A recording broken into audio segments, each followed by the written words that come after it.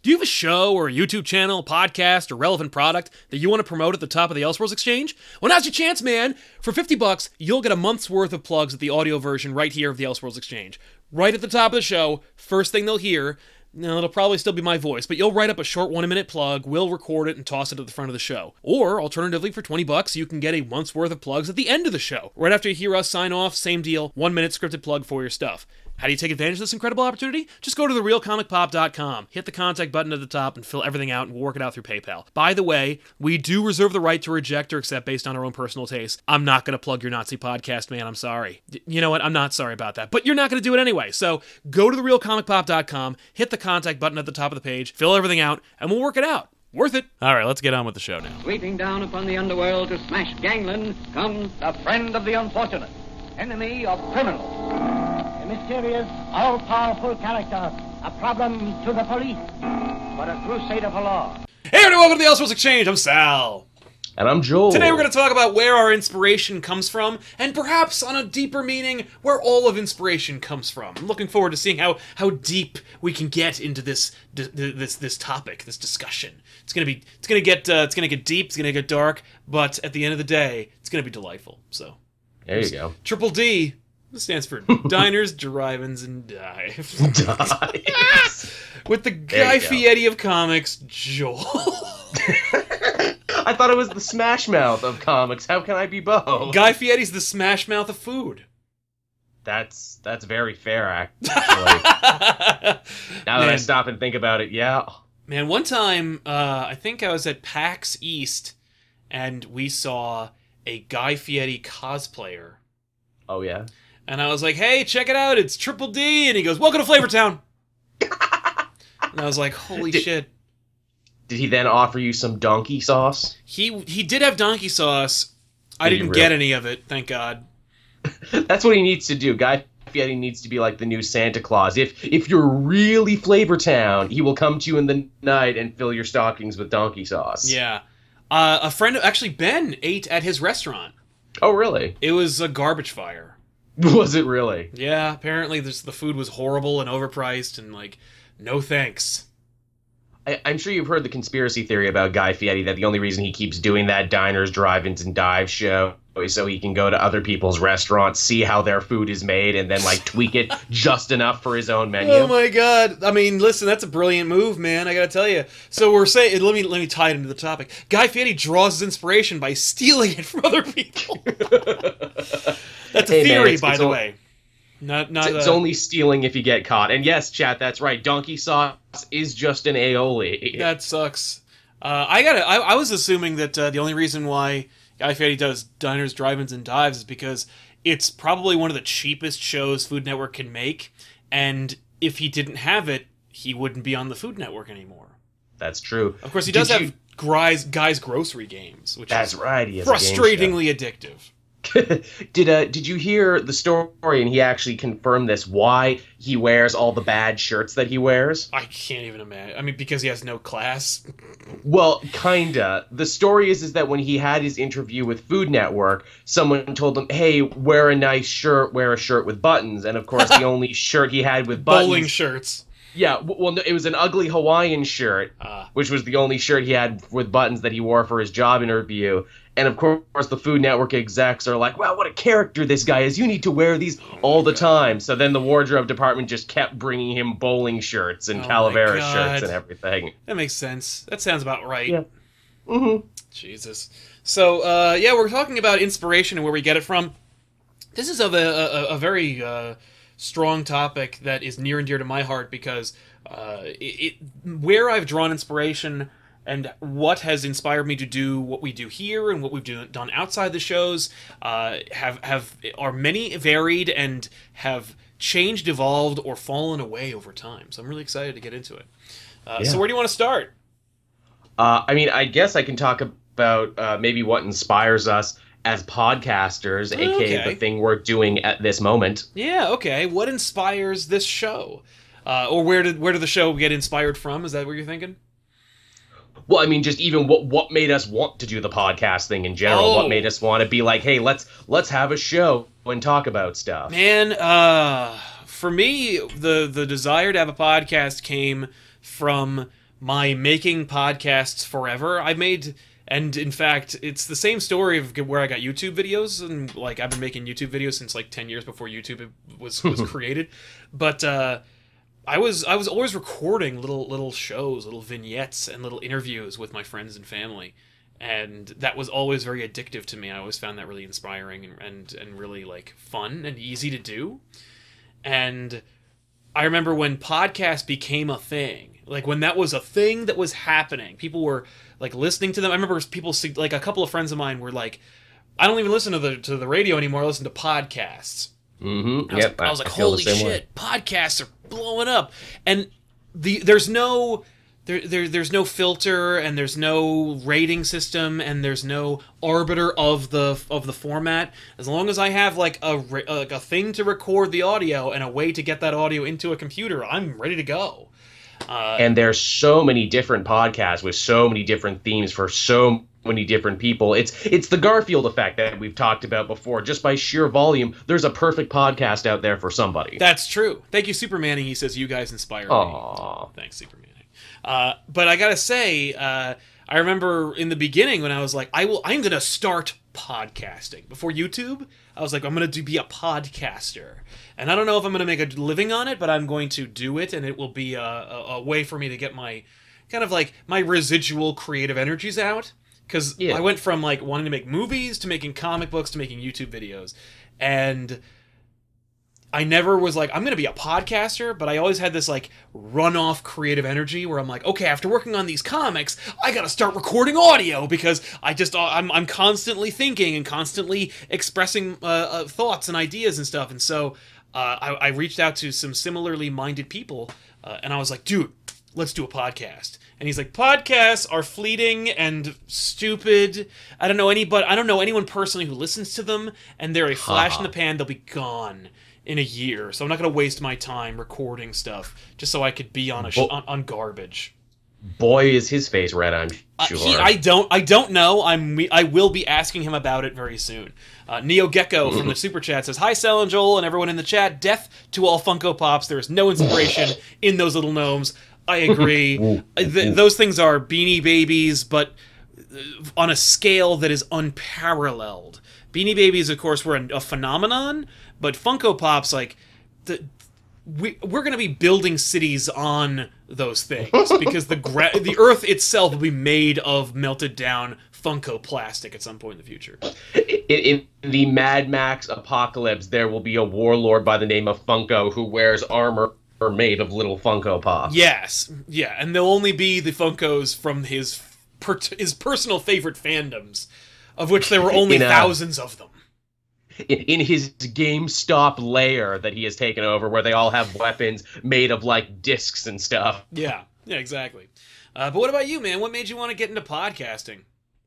Well, I was always kind of enamored by the art of radio even before I got into like internet podcasts. I know I was a big fan of the former Spill podcast, now defunct. A bunch of guys from Austin sitting around talking about movies, some with film background, some without. And I really dug this idea where it's like, hey, you can have a conversation with friends essentially, and people will listen and like it, and that will grow a sense of community around it. I always thought that was great.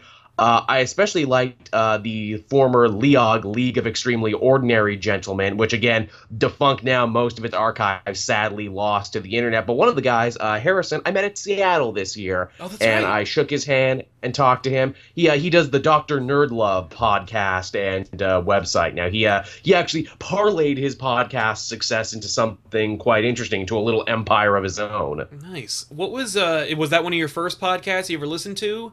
Or it was one of the first ones I listened to religiously. Okay. Like every week, I'm like, oh man, new episode of this.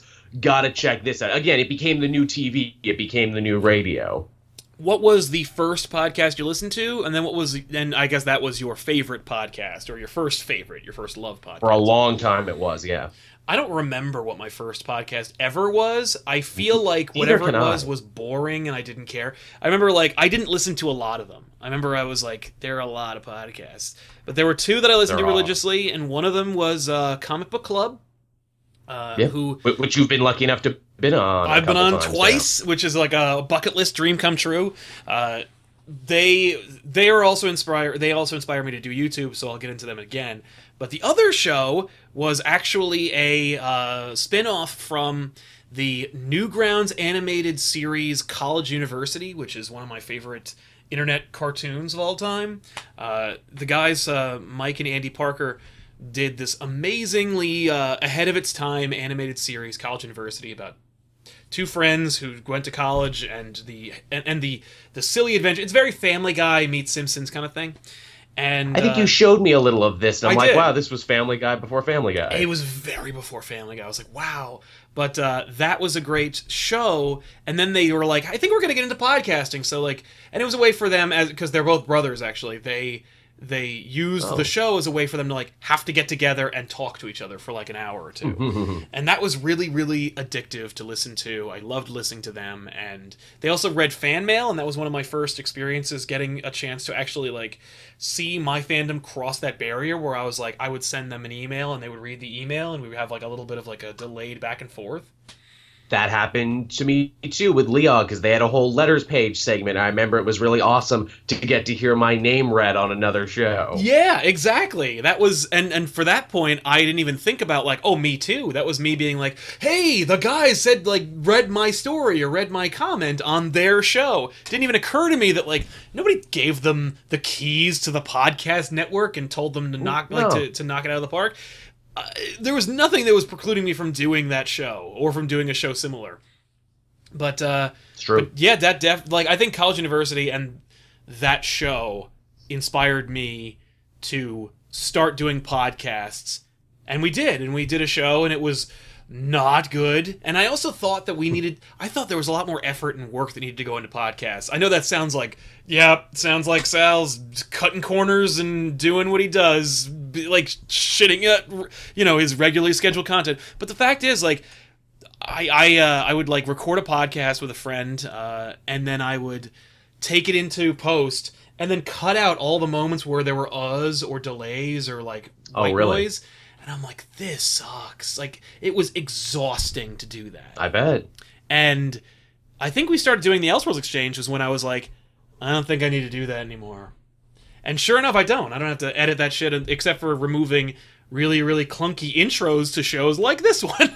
But dumb Tish. Yeah, I mean, like, the thing about podcasting in general is I don't think anyone starts as a good podcaster. It's a thing you need to learn, and it's also something that you get better at in time once you also kind of grow closer to your podcasting partner. A podcasting partner is one in a million, someone who it's like you basically know what they're going to say before they say it, so you can let them talk so you're not talking over them. Exactly. No, it's true. There is a great rapport with successful shows, and there's a reason why some shows like don't take breaks or don't have long hiatuses between seasons. Our show, for example, definitely does not have a lot of those. I think we've missed 1 week, and we definitely let people know ahead of time. It's true. So, as far as podcasting goes, I guess that's where I got my inspiration. I guess that's where you got yours. When it comes to the people who inspire us, what made you think that your voice should be heard at all? You know what I mean? Like, who gave you the authority, or who gave you, the stewardship of your own kingdom, That's a damn excellent question. I know, as far as YouTubers go, who kind of made me think like, well, fuck, if he can do it, I can do it too. Mm-hmm. I was a big fan. Well, not even just a big fan, but he was the guy whose career I followed and still follow from when he was just a random guy on YouTube to getting picked up by a big site to doing his own thing now.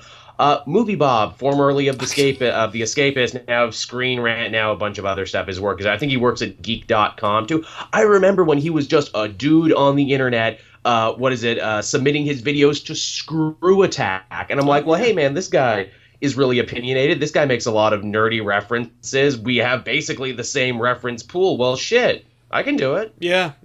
I remember Movie Bob. I watched a lot of Movie Bob when I got into The Escapist, and that was thanks to Tiffany, actually. She was like, Zero Hedge is amazing. Or Zero Punctuation. There was a golden age. Yeah. Oh, yeah, Zero Punctuation. There was a golden age of The Escapist when they had Movie Bob, Zero Punctuation, Jim Sterling, Loading Ready Ron, and those extra credit guys. They had like a killer block of shows 5 days a week. Man, And then extra they ended up credits, either- good call. And Loading Ready Run. Those guys went over to Penny Arcade. They did. And I was going to say, kicked them right the fuck out. They sure did, but they're doing good online right now. They have their Extra History series now, where they talk about historical events in the same way they talk about video games, and I find that very educational. If I was a history teacher, I'd be stealing all their shit. That's really cool. I like that a lot. It is. What I was trying to say there is, it's funny because like Escape has had a golden age where they had like a bunch of awesome shows every week, and then they ended up firing, kicking out, or pissing off all those people, and now Yahtzee's the only one who's left. Yeah, it's unbelievable.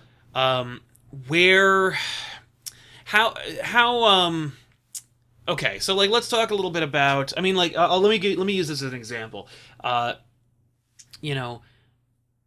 Penny Arcade, when they first started, they were given the opportunity to make a comic because a website like paid them to do it, and then they realized that the only reason people were going to that website was to read their comic, and so they left that, and they really could have worked out like a nice arrangement if the people who owned that website treated them well and paid them well, and they just straight up didn't recognize their own talent, did not recognize what they had.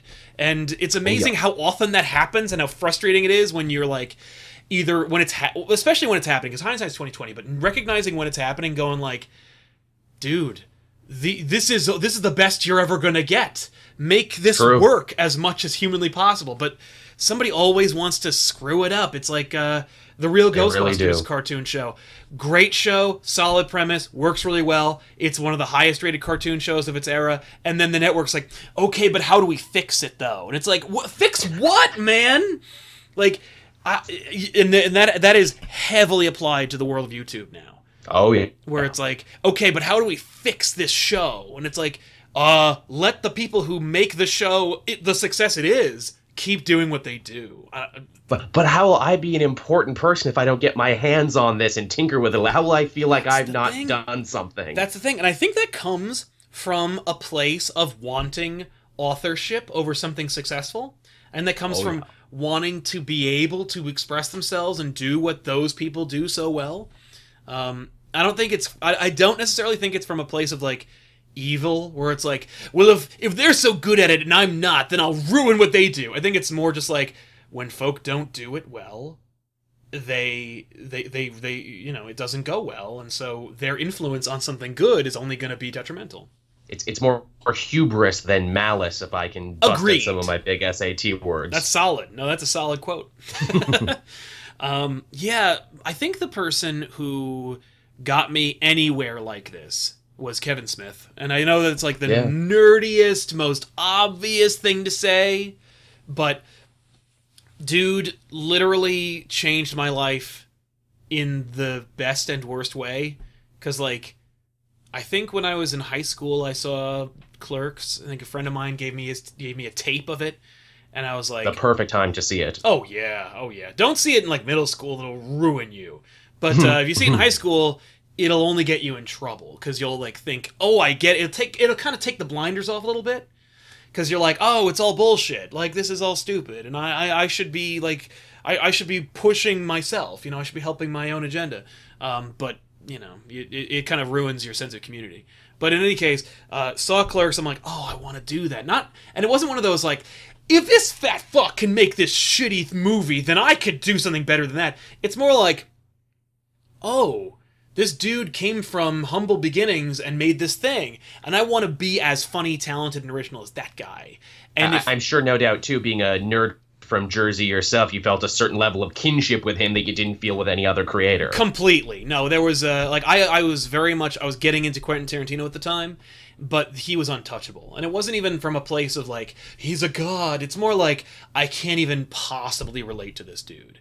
No. Dude's watching movies that I don't even I could never be bothered to care about. And he's just like, like he is a distillation of all movies into this one thing. But and I couldn't even touch that. But Kevin Smith is way more accessible, and he kind of like pushed me out of being a fan and wanting to instead make things. Because he almost made it look easy, didn't he? Because he bet on himself, and it's a great like story of a man with a dream to make a movie, and it had a very punk rock aesthetic. It's like, no, I'm going to film it in black and white, even though I don't have all the technical know-how. I have a story that's personal to me, and I'm telling my story, and I'm hoping it relates to people. Right, and the reality is, like, he did have a technical knowledge. He claims he didn't, but, like, dude went to film school for a while, and he surrounded himself with people who knew what they were doing, and that's why, like, they could record sound, and they could, like, edit the damn thing. It was just, it's easy to be, to go, like, I have just a hope and a dream and a good script, and I don't know what I'm doing, but I'll make it good. Like, if you have bad sound, no one's gonna care how good your script is. If the movie isn't in widescreen, no one's gonna watch the damn thing. Yeah. Like, there's a lot of things that you need to know beforehand, but you do need to have just the unmitigated gumption to go like, well, I'm gonna do it anyway. And if I don't know how to do it, I'm just gonna learn how to do as much as I can. But he inspired me to do that, and he constantly does that. It's frustrating and kind of like inspiring how often he continues to inspire me. I feel like every time I think that I've moved beyond Kevin Smith, he shows up again with some other piece of science to knock me on my ass. It's funny, you could almost argue like now he's inspiring us in the opposite direction, where it's like, oh, I'm not going to treat my critics like that, and maybe I'm not going to do this other thing. Yeah. Maybe I should try and be better than the guy I liked so much. Well, and it's not even, I definitely don't think of it in that term, and I'm not like, well, I'm better than Kevin Smith, or like I've evolved past him. I think it's closer to that, but it's not like I'm better than him, and now I'll continue to rise above. It's more like, he was inspiring, and he helped me get to this. He'll push me to this milestone, and then somehow he managed to push me to this other milestone, even though he wasn't even directly related to it. And now he stands as a monument to my ability to motivate myself through him, as opposed to him being like.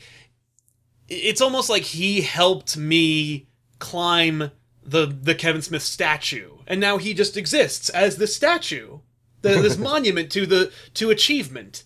And I don't need, like, I'm not looking to him for inspiration anymore. I don't know. It's just interesting. Like, but I wouldn't be surprised if the dude just out of nowhere showed up and go like, hey man, and then just blow my mind again. Because he always did it. Every like 5 or 10 years, he would show up with something new and something amazing. And the most recent example was him being like, it was him promoting podcasts, but it wound up being the thing that inspired me to make Comic Pop. And so you could argue as a podcaster, he's actually done a fair amount to legitimize the quote-unquote art form of podcasting and add a little bit more celebrity muscle to it. It's funny. I always thought that he was kind of like late to the party. Like when he showed up, he's like, hey, podcasting, and I'm like, yeah, man, it's been going on for about a decade or so, like, or at least 5 years. Like, dude. Heck, Fat Man on Batman didn't get a YouTube channel until a couple of years ago, and we both agreed that, yeah, he's really late to the YouTube party. I know. No, like, I think the first 6 months, we were outperforming Fat Man on Batman on YouTube, and I was like, feels good. That's kind of fun. I better jump on the bandwagon. Hey, Kev, you want to come on my show? It'll promote your YouTube channel. And, that's how it goes. But we should, I guess we could get into the YouTube thing. So we talk about podcasts and what inspired us to want to do podcasting. Is there anything that made you want to get into comics? Because comics to me, they were always kind of like omnipresent in my youth growing up. They were on the cartoons, they were on the breakfast cereals, they were on the toys that I played with. Yeah. So Superman, I would argue, has been a more net positive inspiration in my life, and gave me more life, or I got more life lessons than Spider-Man than I got from like the Bible. Right? No, that's a big thing. Like, if we want to talk about general inspiration, I think like some of the few people like who inspired my morality are all fictitious and came almost directly from comic books. This guy, not even from my country, the guy who's on my shirt right now. I'm like, honestly, as an American, that kind of does me a little proud. Like, I always like seeing Captain America inspire non-Americans, and it's amazing to me how many more non-Americans I find are inspired by Captain America than Americans, and that in and of itself makes me more inspired and makes me kind of like proud to be American, because I'm like, we made Captain America. That makes me happy. Superman too. In any uprising and anything you see in any other country, you're bound to see a Superman symbol there in the crowd somewhere. Agreed. Oh no, Superman. It's funny for me when I grew up, Superman was always unattainable and unrelatable. I couldn't connect with Superman on any level because I didn't really know enough about him and I didn't really understand the character. But I was naturally attracted to Batman, and so I thought I was drawing inspiration from Batman as a result. And by the way, if you're like 12, 13, you read Dark Knight Returns, you will be either trick yourself or actually be inspired to like recognize what manhood is. And certainly that was a big push for me, and that also of course cemented my disconnect with Superman. But I found that like Batman can only get you so far. He really can, because he is himself stunted by design, is he not? That's the thing. Like, Nightwing's almost more inspiring than Batman, because he evolved past it. He's like, no. Like, yeah, you gave me the training and the cool costume and the tech and the money, and then I moved on past my parents' death. My own love interest, I don't live in the darkness of my own, like, tragedy, you know, and that's kind of cool. I don't fetishize my own sadness, to borrow a BoJack Horseman quote. Yeah, exactly. But Batman helped me get to Superman eventually. It was my rejection of Superman that eventually brought me to a place of total pureness when I eventually did absorb Superman. Because I remember, I think Tiffany was taking a class in gender and comics or something like that. Oh. And and as a result, she had to read a whole bunch of books, Strangers in Paradise and by Terry Moore and a couple other books. But one of them was Superman Birthright, and so I ordered all these books and we read them, and I was like, I think I'm going to read Superman Birthright for the first time. Read it, and I was like, oh shit, I am a dumbass, and I've never gotten Superman until just now. And it takes a lot to get Superman. Like Batman, you can get him at pretty much first glance, but Superman, it takes a bit. And you need to really cherry pick Batman stories that are truly inspiring, as opposed to Batman stories that are like just really cool. They might inspire you to draw or to write, but they don't inspire you necessarily to be like the best person you can. You have to find those stories. You gotta search for them. But with Superman, I was like, oh, I get it, and that actually made me like view Superman through a different lens as a result. Like going back and looking at like when I used to watch the old Superman animated series, and not the Max Fleischer show, which I did watch, but crap, what show was that? I want to say it was the Filmation Superman show. Not Challenge of the Super Friends, the ones before even that. No, after that. No, there was this. There was this 80s Superman cartoon show that Superman was. It was basically just a reimagining of the, like, at that time, current Man of Steel Superman comics.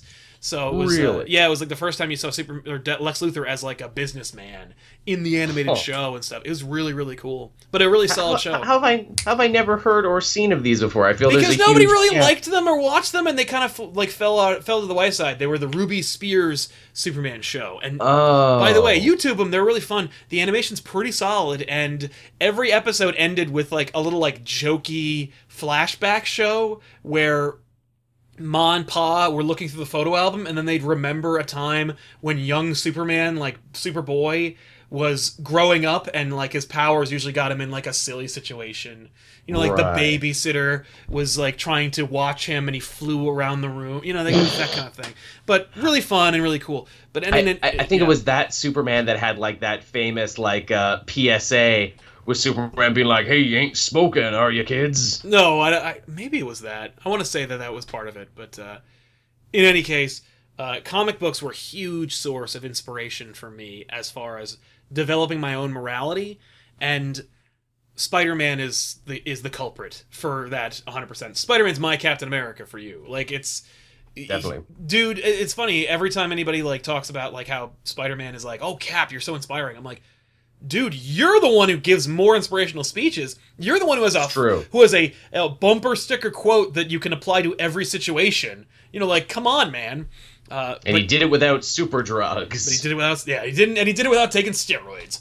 Captain America, the original doper. Yeah. But comics, it's funny, comics inspired me to be a better person, but I don't know what comic, I don't know at what point I decided to actually start wanting to make my own comics. I know that when I was a kid, I definitely wanted to emulate that, which I liked. And so I tried to learn how to draw, and when I figured out I couldn't draw, I was like, well, then I can't do comics. And then just abandoned that notion pretty much until, like, a couple years ago, when I developed those other comics. What's that quote from the Ren and Stimpy guy saying, "Hey, don't feel bad. There's lots of people in the animation industry who can't draw." Yeah, exactly. No, it's true. And well, eventually, it was funny when I realized I was like, I can't draw. I guess I could just write. And then I tried to get into novels and short stories and novellas and stuff. But it wasn't until I decided to leave movies behind. I was like, all right, movies are hard, and I don't know if I necessarily have a lot of those stories in me, or the stories that I want to tell are too big, and my ability/scope is too small, and like, so what venue can I use that can allow me to tell those stories without having to like have a budget? And that was comics, and I was like, oh shit, and it brought me all the way back. I also had a moment of leaving movies behind. I know I've probably told this story before, but originally, when I came on YouTube, I wanted to be a movie YouTuber, which is why those two things I mentioned as inspiration were movie podcasts and a movie YouTuber. Boom. I kind of fell backwards into comics. I kind of fell backwards into the thing that was always there for me, and hey, 4 or 5 years down the line, I think it worked out. Yeah, I agree. I think that, let me tell you, I also wanted to be a movie YouTuber. And, crowded, man. I watched Red Letter Media and went, nope, I'm never going to be able to be as good as these guys, and I'm not even going to try. Like, there's nothing that I can say that will be as clever, or as interesting, or as funny, or as well executed as these guys. It's not even worth it to me.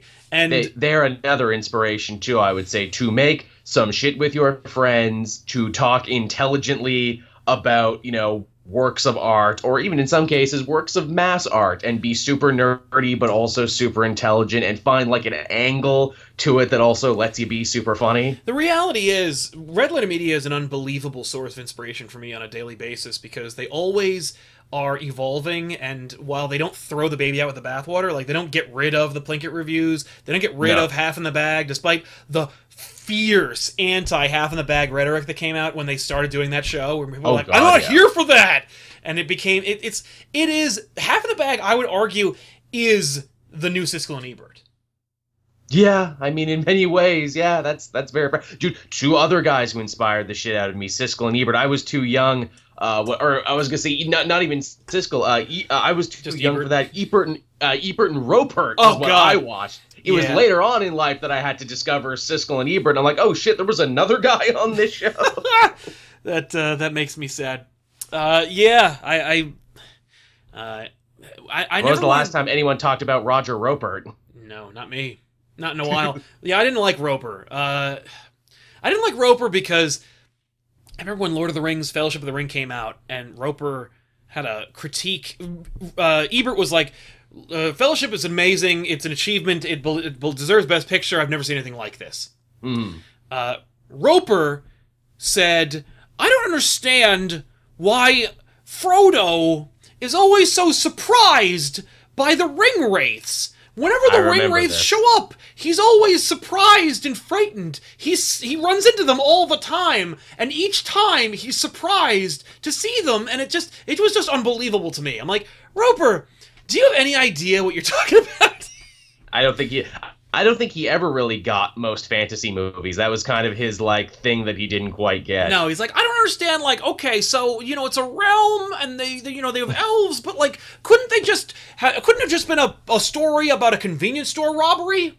Yes, which were always the movies he liked. Yeah, like, shut up, Roper. You basically summed it up. But anyway, just drove me great. Once he said that, I'm like, oh, okay, I don't need to listen to you. One last thing on that note. Remember, sadly, when Ebert passed away and they did Roper and another guy, they tried that, and that crashed and burned pretty quickly? By the time Ebert died, I was so outside the realm of film criticism, I was like, no. I don't even care. I was sad that he died because he was a titan of the industry. Personally, I was more of a Maltin fan than I was a Ebert fan, but But yeah. Oh my Malt God! never gets his due. If you've never seen it, you should watch the Siskel and Ebert review of Batman: Mask of the Phantasm, because these. Oh, it's wonderful. I think Siskel's the one who was like, we need to talk about this movie. We didn't get a chance to, but it's freaking great and it's legitimate. And I was like, holy shit! I remember when it came out, I'm like, what? These guys are saying the thing, man. Hey, Mom, get in here. Look, these guys are saying the thing that I said about the movie that you said that I dragged you to go see, but was actually real and it was about love. Shut up, Mom. This is real. Look at these guys justifying my art form. Yeah, exactly. And I've been saying it forever. And then what's it called? I don't remember who. There's some YouTuber, I don't remember who it was, who came out like within the last few years. Oh, it was I remember when the Nostalgia Critic was like, as it turns out, Mask of the Phantasm was great. Let me tell you why. And I'm like, pretty good. And I'm like, yeah, Doug, fucking, we've known that since 1994. Like, welcome to the party, pal. Yeah. But yeah, anyway. But yeah. But I need more Batman content. But I need more Batman content, so I guess. Well, I mean, like, I'm glad he made the video, but I was like, oh, you mean I could have just said things that everyone knew, and I would have a career? That was like why I hated Max Landis when I first saw him. He gets drunk and talks about Death of Superman. I'm like, yeah, I literally have been doing that with my friends forever, and I don't even need alcohol to make myself funny and interesting. What the crap? Well, you're not the son of a Landis, I guess. No, that is legitimately it. And then, and then he wrote Superman American Alien, and I was like, oh, I'm a putz. God damn you for being great, Landis. He's very talented. When you point him in the right direction, he can make magic happen. The dude knows story structure. Yeah, exactly. The son of a bitch. To quote South Park, another inspiration. Well, I can't get into Dirk Gently. I watched the first episode. I'm like, this was a very solid. This is a good show. You made a very good show. Now I will never watch another episode. I haven't tried. I know it was all on Netflix. It's all over the place. I was like, it's a good show. I'm glad you like it. And I'm glad you're doing it. And I'm glad it's inspiring for you. But I can't get into it. I'm sorry. I never watched those horror stories he did either. Was it like Channel Zero or whatever? Channel Zero is really good. Halloween's coming up. Maybe I need to sit down and watch it this Halloween. Yeah, you can watch that and then Stranger Things Season 2. There you go. As the chat says, Chronicle. Yeah, Chronicle was good too. Chronicle was fine. I was like, oh yeah, Kira, nice job. But it wasn't. It's nice to see we've seen the same movies. Yeah, I was like, oh cool. By that point, I'd already seen the Death of Superman thing, and I'm like, yeah, all right, Lannis, I get you. I understand. We're the same age, and we read the same stuff and watched the same movies. The only difference is you got to be on the set for most of them. Yeah, the funny thing about Landis, too, and Chronicle in general, is how it started this thing of, like, every other movie trying to, like, steal a little piece of Chronicle.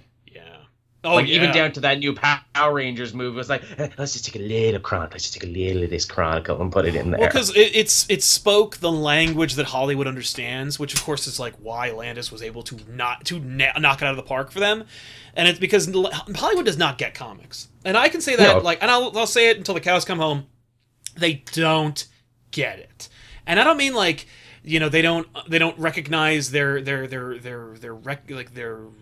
relevance. I don't mean that they don't see the money that could be made from them. They just don't get it, because every time they get a chance to do anything with them, I mean, for the first, you know, from the movie serials of the 30s and 40s.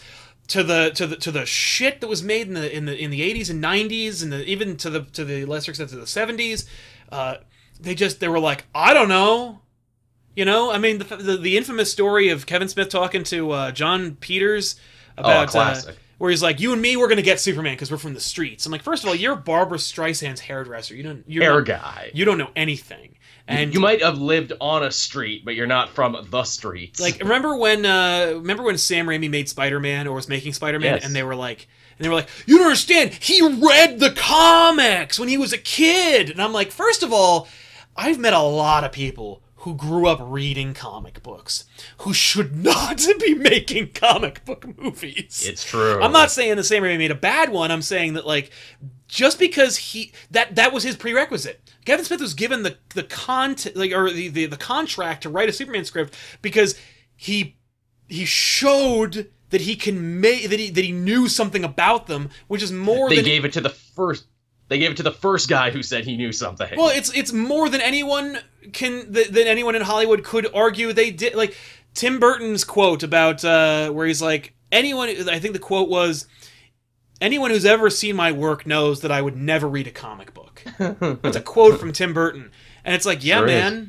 Like, yeah, no shit. And it's like, that is the mentality of Hollywood. They don't get it and they don't care. It's not their language. They don't speak it. Well, and they're like, okay, well, yeah, well, that exists. But how can I make it mine? Exactly. You know, how can I make... I know Superman is iconic, and he looks... And he's got this look, and it's literally been translatable through radio. And yet, I still want to make it like... I want to manipulate it to make it mine. And it's like... Oh, yeah. What you know, what arrogance. And anyway, but my point was about that was, Landis is like, Hollywood doesn't get superheroes, but I do. And I get Hollywood. So he's he's the perfect person to marry those two genres together. He's an interpreter. Yeah, exactly. He knows what they want to hear, but he also understands why they work. And so he's got like, the name cachet and the muscle to make it work. I mean, the name cachet. John Landis made great stuff. I love his work, but he also made like The Stupids, and Sure did. like he has a really like infamous blight on his career based on the Twilight Zone movie. Like there's that. I mean, like Steven Spielberg like distanced himself from him. Like they're not friends anymore. Like there's a lot of you know. You can't just walk into Hollywood, knock in the door, and go, "I've got a script for a superhero movie, and my father's John Landis." Like, kid had to work. I get it. Absolutely. But anyway. You know whose Hollywood story I always liked and I always found kind of inspirational? In fact, I was going to talk about this on the Guilty Pleasures episode, which we still might do in the future. Yes. Darren Lynn Bousman, who you may remember as like the guy who did the majority of the Saw sequels, then did Repo, the Genetic Opera. Most people don't know his story and how it's kind of amazing. He came to Hollywood as a nobody writer. You know how he got his foot in the door? You know how he got people to start like taking meetings with him and giving him work? No idea. He and his buddy made up a fake movie and circulated it around Hollywood and got all this buzz as the creators of this movie that did not exist, that had all this award buzz that didn't exist. That's weird. How'd they do that?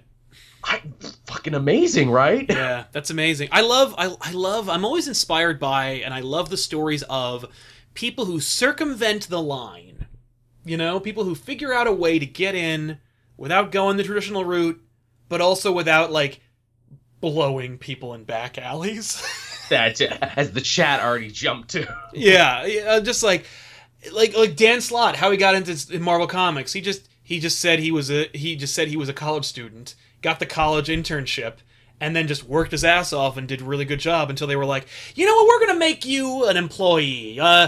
When does your term end? And he's like, I haven't been a college student for 2 years. That's awesome. And they're like, oh, well, congratulations, Dan, you're in, and we'll never let anyone else get in that way again. That's the thing about these kinds of stories. Everybody who like gets in through some secret way, they plug the hole behind them. Gotta close that loophole, make sure no one follows you. The funny thing about Bousman, too, is, again, he made the majority of those Saw movies, but what he really wanted to make, he was a big fan of, like, musical theater and goth opera. He wanted to make a big budget, like, horror movie opera, which he did, Repo the Genetic Opera. Yeah. And it was amazing about that is that when he was making Saw 4, he purposely went out of his way to get a bunch of sets made and a bunch of props made so he could reuse them out the back door for the other movie. Yeah, no, I heard that. The one he was really interested in. And, like, he no shame about it, too, on the commentary for 4. It's like, yeah, hey, and here's another shot I stole for Repo, and here's another set that I repurposed. Yeah, they told me to stop doing it on this day. Yeah. Yeah, that's fair. And then he crowdfunded a whole movie on his own, The Devil's Carnival, which wasn't as good as Repo, but still pretty amazing how the dude's like, hey, I'm going to make the Hollywood system work for me and for what I want. Exactly. By the way, Getting Artsy with a Lobster says, all right, I didn't miss it. Belated birthday wishes to Cape Joel. That's right, it was Joel's birthday not too long ago. Aw, thanks, Lobster. And thank you very much, Artsy with the Lobster, man. You rock.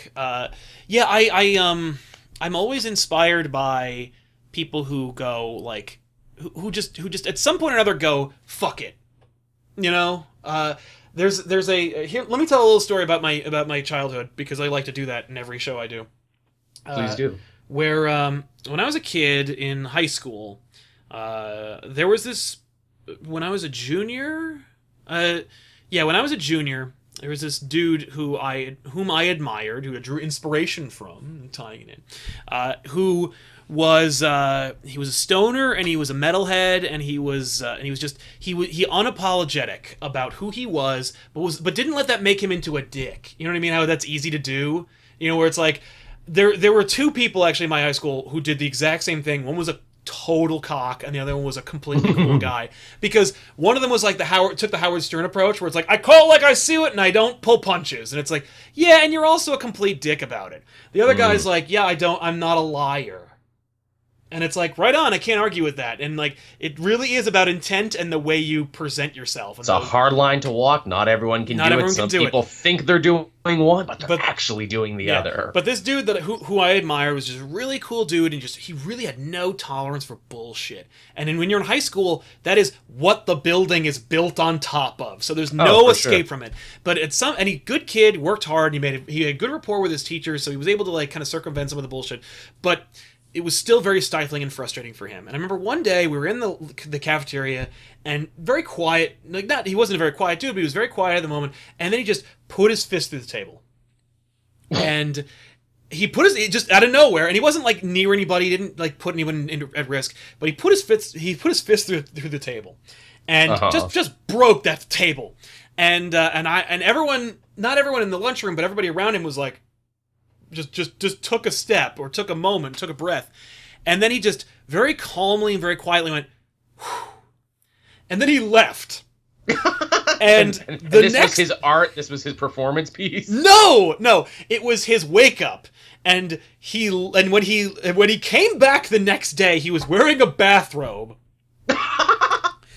and he declared that day at school was fun day. He's like, it's fun day. It's a day where I'm only going to have fun. And if I want to go to class, I will go to class. And if I don't, I just won't. And he was social enough and well-liked by his teachers enough to be able to get away with that. And it's you get to earn that. People don't think they can get away with that. You have to earn it, and you have to work for it. But you can earn that if you have... Basically, he reached a threshold... And when he hit that threshold, he was like, that's enough. Went to school in a bathrobe next day and just had a good time. He drove a little RC car through the school, with him. Nice. Like, basically, like, that was his familiar. And... Was he a John Hughes character? Right, exactly. So he was like, that's enough. Had a nice day. And it just had a very nice day. It was just really, really cool. And he wasn't like, it wasn't in anyone's face. He kind of had like a very Peter Gibbons kind of like Office Space Zen moment, where he was just like, he just didn't let it bother him, like a duck's back, just like walk through school like the Big Lebowski, and but unlike the Big Lebowski, dude kept his chill and just completely like walked through it like a ghost. And declared it was fun day, and just had fun, had like improv games, like went into the cafeteria and he's like, okay, now we're gonna start doing games. We're gonna do little like relay races and stuff. Just completely turned it into like an event.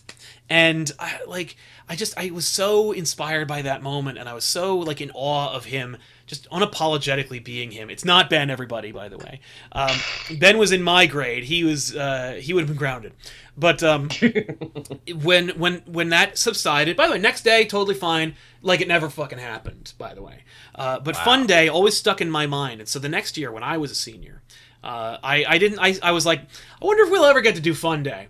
And I remember I remember one day I hit the wall, I hit the threshold, and I not thinking about him or wanting to do that, but I almost put my fist through a table. Like it was that point. I don't get violent. I don't hit things, but I had this moment. I was like, I need to take a step back because it's time for fun day.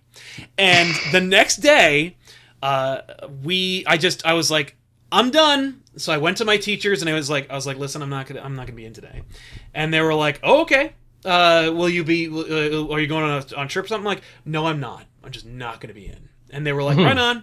And so I didn't wear the bathrobe, but I did like keep it very chill and I improvised games, and I basically just I brought a cooler in. I filled it with all my favorite sodas and Hot Pockets. I used the teacher's lounge microwave, and I just set up camp in the cafeteria. We used to have this big TV VCR that was gathering dust sitting in a corner. All the schools have those. Yeah, I brought Terminator 2 and Ghostbusters, and I just rolled them in front of the table where I like to sit, and just put them on and watched movies that I enjoy, and ate from my cooler. And anyone who wanted to hang out with me did, and just joined me. And it got to the point where we did Fun Day twice that year because we had a really dickish administrator. And of course. Which was funny because when we did Fun Day the second time, he called me into the office, and the principal, and he goes, crusty Dean Bitterman. Exactly, Dean Bitterman. And by the way, at the end of the second one, I'm trying to remember what the hell. By the second Fun Day that we had that year, basically the entire student body was involved in some way. Of course. They were did you see what's happening in the cafeteria? We had a little boombox playing music and just hanging out and stuff. It's infectious. It was like a little mini suburban Burning Man. But or Coachella, if you will.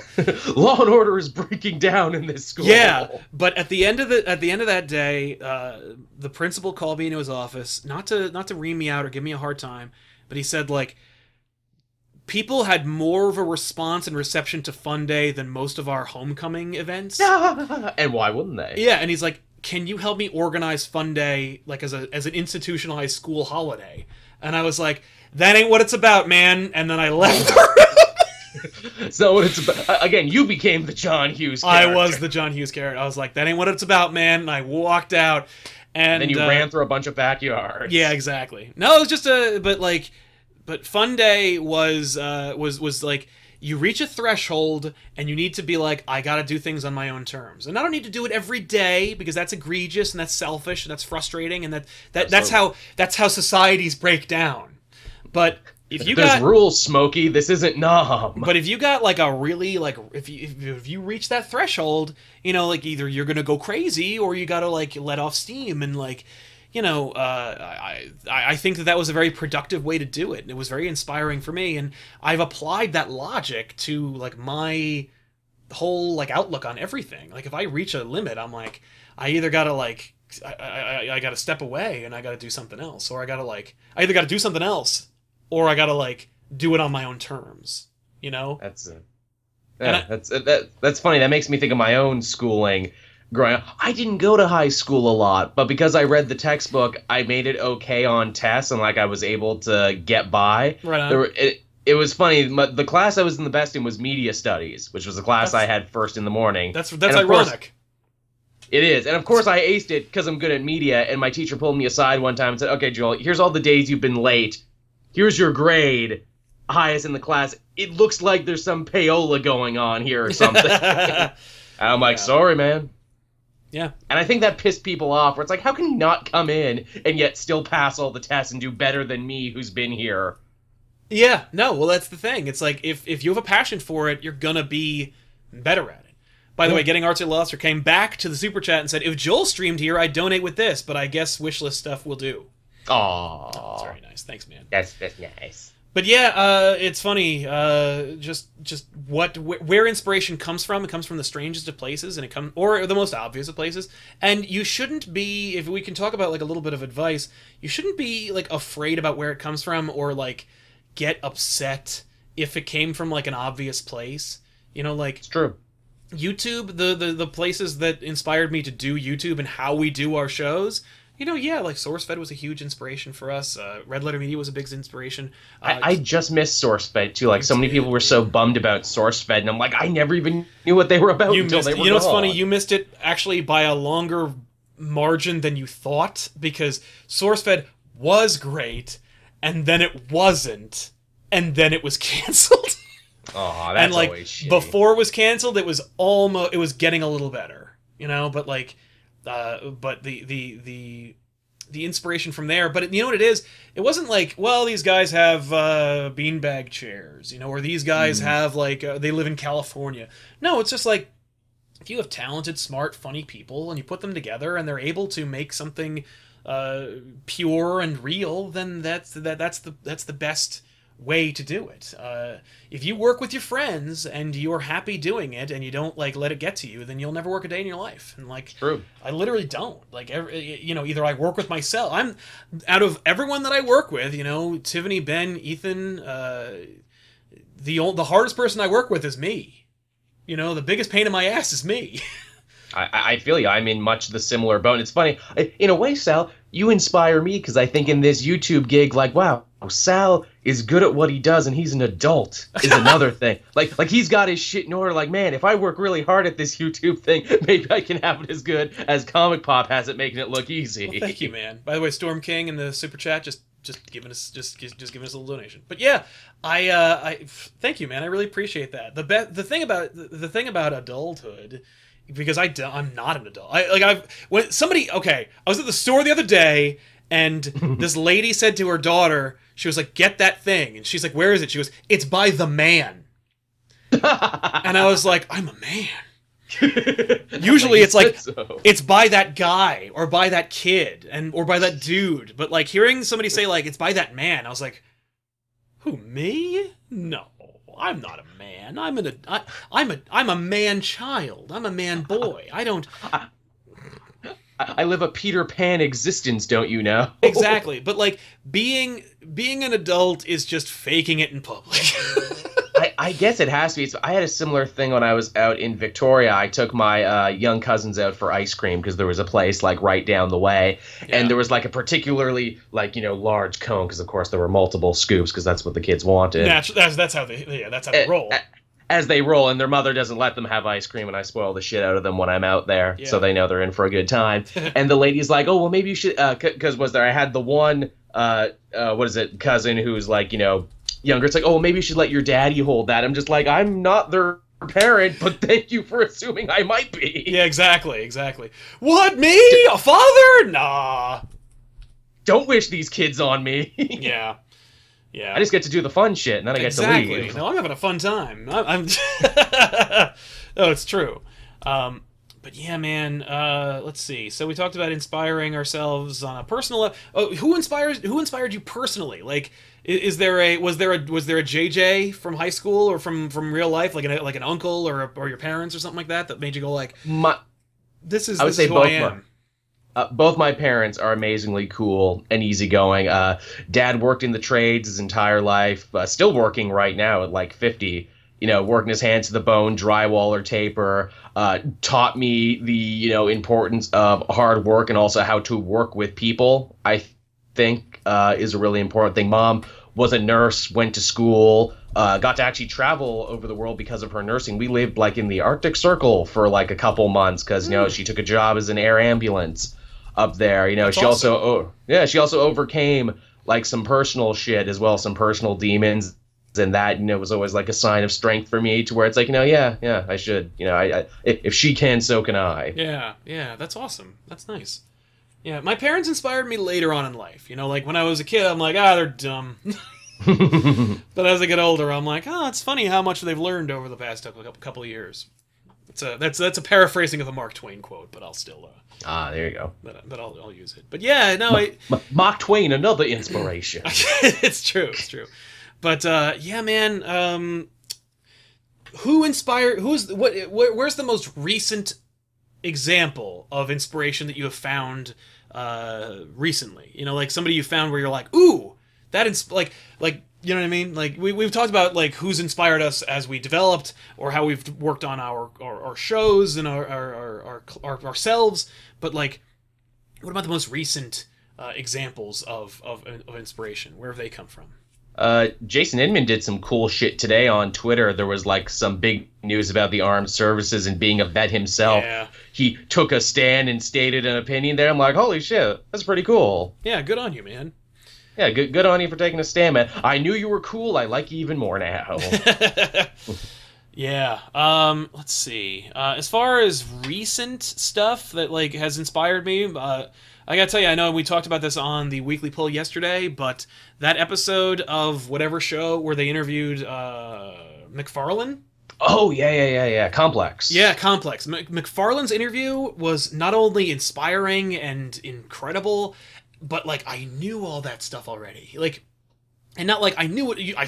Don't say it, Todd, I heard you already. No, it's more like, holy shit, like, I've heard these stories a million times, but this is the first time that someone, like, presented it in a way where it's like, these are lessons. These are... Whether you think Cygor is cool or not, here is his motivation. Finding out that McFarlane bought the McGuire balls to gain like an international understanding, like so the people like were synonymous with baseball and Todd McFarlane, like is just like it's covert brilliance. And I was that's pretty crazy. I was always like, what the crap are you doing, McFarlane? It's so freaking weird and stupid. And then it turned out, and then I remember when Mark McGuire was like a phony and a steroid user, and it was like, wow, your balls are useless, McFarlane, lol. And it was like, no, like I cashed in those balls, man. And it was like, holy shit. Like I've cashed them in many times. To think that he could still, have some cool shit to say after all these years, McFarlane, because usually those creators, once they pass a certain point where it's like, well, I don't think you'll ever say anything insightful ever again. Like, I've given up hope in Frank Miller ever saying anything insightful ever again. He doesn't have to. He already wrote Dark Knight Returns. That's true. He peaked pretty early. Yeah, it's fine with me. I mean, like, here's the thing. That's what a timeless work does. It will inspire you forever. It will constantly, like, either you'll appreciate it as a work that existed in a time that it came from, or it will continue to grow as you evolve, and it will continue to inspire you in different ways. Miller's legacy is secure. You know what I mean?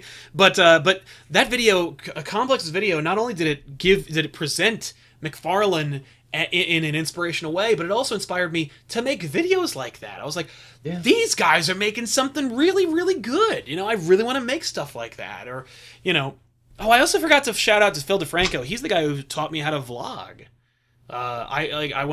Or how to get used to seeing myself on camera. Really quick. Yeah, God. I was gonna say I missed the boat on DeFranco too, and vloggers in general. That was never my personal cup of tea, but I know lots of people. But really quick, X-Men Orange's Tangerine. I don't have anything interesting to say or witty, but just keep up the good work. Thank you, man. Thank you so much. That's all right. Yeah, I'll take it. But when I decided I could get into YouTube, I was like, oh, I guess I have to be a vlogger. And I also happened to be watching Phil DeFranco at the time, so I watched his shows. But then he parlayed his Phil DeFranco career into SourceFed. And I was like, oh shit, I don't want to make that. I want to make that. But it was interesting because DeFranco is the guy who helped me get used to seeing myself on camera. Because when I was always a performer. I was always in plays and stuff. But I never could watch myself because it was always cringe-inducing. It drove me crazy. It's a whole different beast. And thank you for using cringe properly. Yes, it was, because it wasn't like someone did a performance and it was cringeworthy. But it was it drove me crazy trying to edit myself. I took a public speaking class and I did it, and then I had to film myself and then learn like from what I watched in the video, and that made me want to die. Like that was, I almost wanted to not watch the video, but I knew I had to in order to like say where I made like errors and stuff. But it drove me nuts. And making those like DeFranco-esque videos that no one will find or watch. I weirdly never had a problem with public speaking. Maybe I just always felt like I needed to be the center of attention, and even if I looked stupid, but they're looking at me, right? Right. No, that's me to a T. And I always had I never had a problem with public speaking. It was a problem with me watching myself public speak. If I had on my best, like most public day, if I ever saw a video of it, I'd probably just jump off a bridge because I don't want to see myself in my natural environment. But like DeFranco's vlogs and trying to emulate that style, and then forcing myself to edit it, where I had to watch myself, not just watch myself multiple times, and watch myself fuck up multiple times, and then try to refine that into something that I actually wanted to show people. After seeing myself in action, I'm like, I'm never going to talk to anybody ever again, much less film myself and record and put it on YouTube. But that inspired me to get over it, and it was really like a make or break moment where I'm like, either I'm going to just get into teaching and forget how I sound out loud, or I'm gonna like make videos and learn how to do it, because like I'm gonna have to like be a big boy and edit myself, because no one's gonna do it for me. It's not like I can be like, Tiffany, you want to edit this for me? She'd be like, no, I'm busy. I got shit to do. You gotta edit me. You gotta edit me doing my video. You gotta get big and popular, then you can pay people to edit your shit for Well, that's you. true, yeah. But and even then, I might have a problem with that, because I'm like, no, I want to feel a sense of ownership. As we were talking before, I want to get my own hands in this. Not only that, but like, what if they use a shitty take, or what if they want to like, what if they don't understand what your best foot forward is? You know, what if they make me look bad? Yeah, what if they make me look bad? But yeah, so. Any other thoughts on this topic, since we ran 20 minutes over? But I think we were 20 minutes behind, so I think it worked out. It all worked out. Yeah, I think we hit a lot of notes on this. I thought we were just going to be talking about the nerdy stuff that inspired us, but I actually think we managed to, as we promised, made this a deeper, more complex, more layered show. Amen to that, man. Any final thoughts on this topic before we wrap up for today? No, I think we killed it. I think the audience will know us a little better now, and vice versa. Yeah, I agree with that. Thank you. Well, thank you, Joel, for coming up with this topic and giving it to our audience. And I want to thank our audience for hanging out with us and listening to us ramble on about ourselves for about an hour. And we'll see you guys next week with another episode of Elseworlds Exchange. Before we go, don't forget, this is a podcast that you can vote for. If you like it so much, go to podcastawards.com, vote for us. Also, vote for our sister show, The Pull, and The Weekly Pull. Joel, what's happening on your channel that you can check out? Well, hey, talking about inspiration, I was really inspired by Hot Ones, but especially Hot Pepper Gaming, to marry hot sauce and comic books into a show called Comic Spice. You can go watch that. It's the second episode. I'm still kind of finding my voice for it, aka, talking while my mouth is burning. Yes. I think I'm going to get a backdrop. I'm saving up for a brand new camera. Ooh. I think the show's got legs. I think the show can be becoming something. And also, hey, if you've already listened to the Weekly Pulls San Diego Comic-Con special, Matt and I did one too as well. That's also up that you can watch. Well, today is the last episode of Back Issues that will feature the Red Couch. So if you get a chance, say goodbye to the old girl. She was a good soldier. She honored us.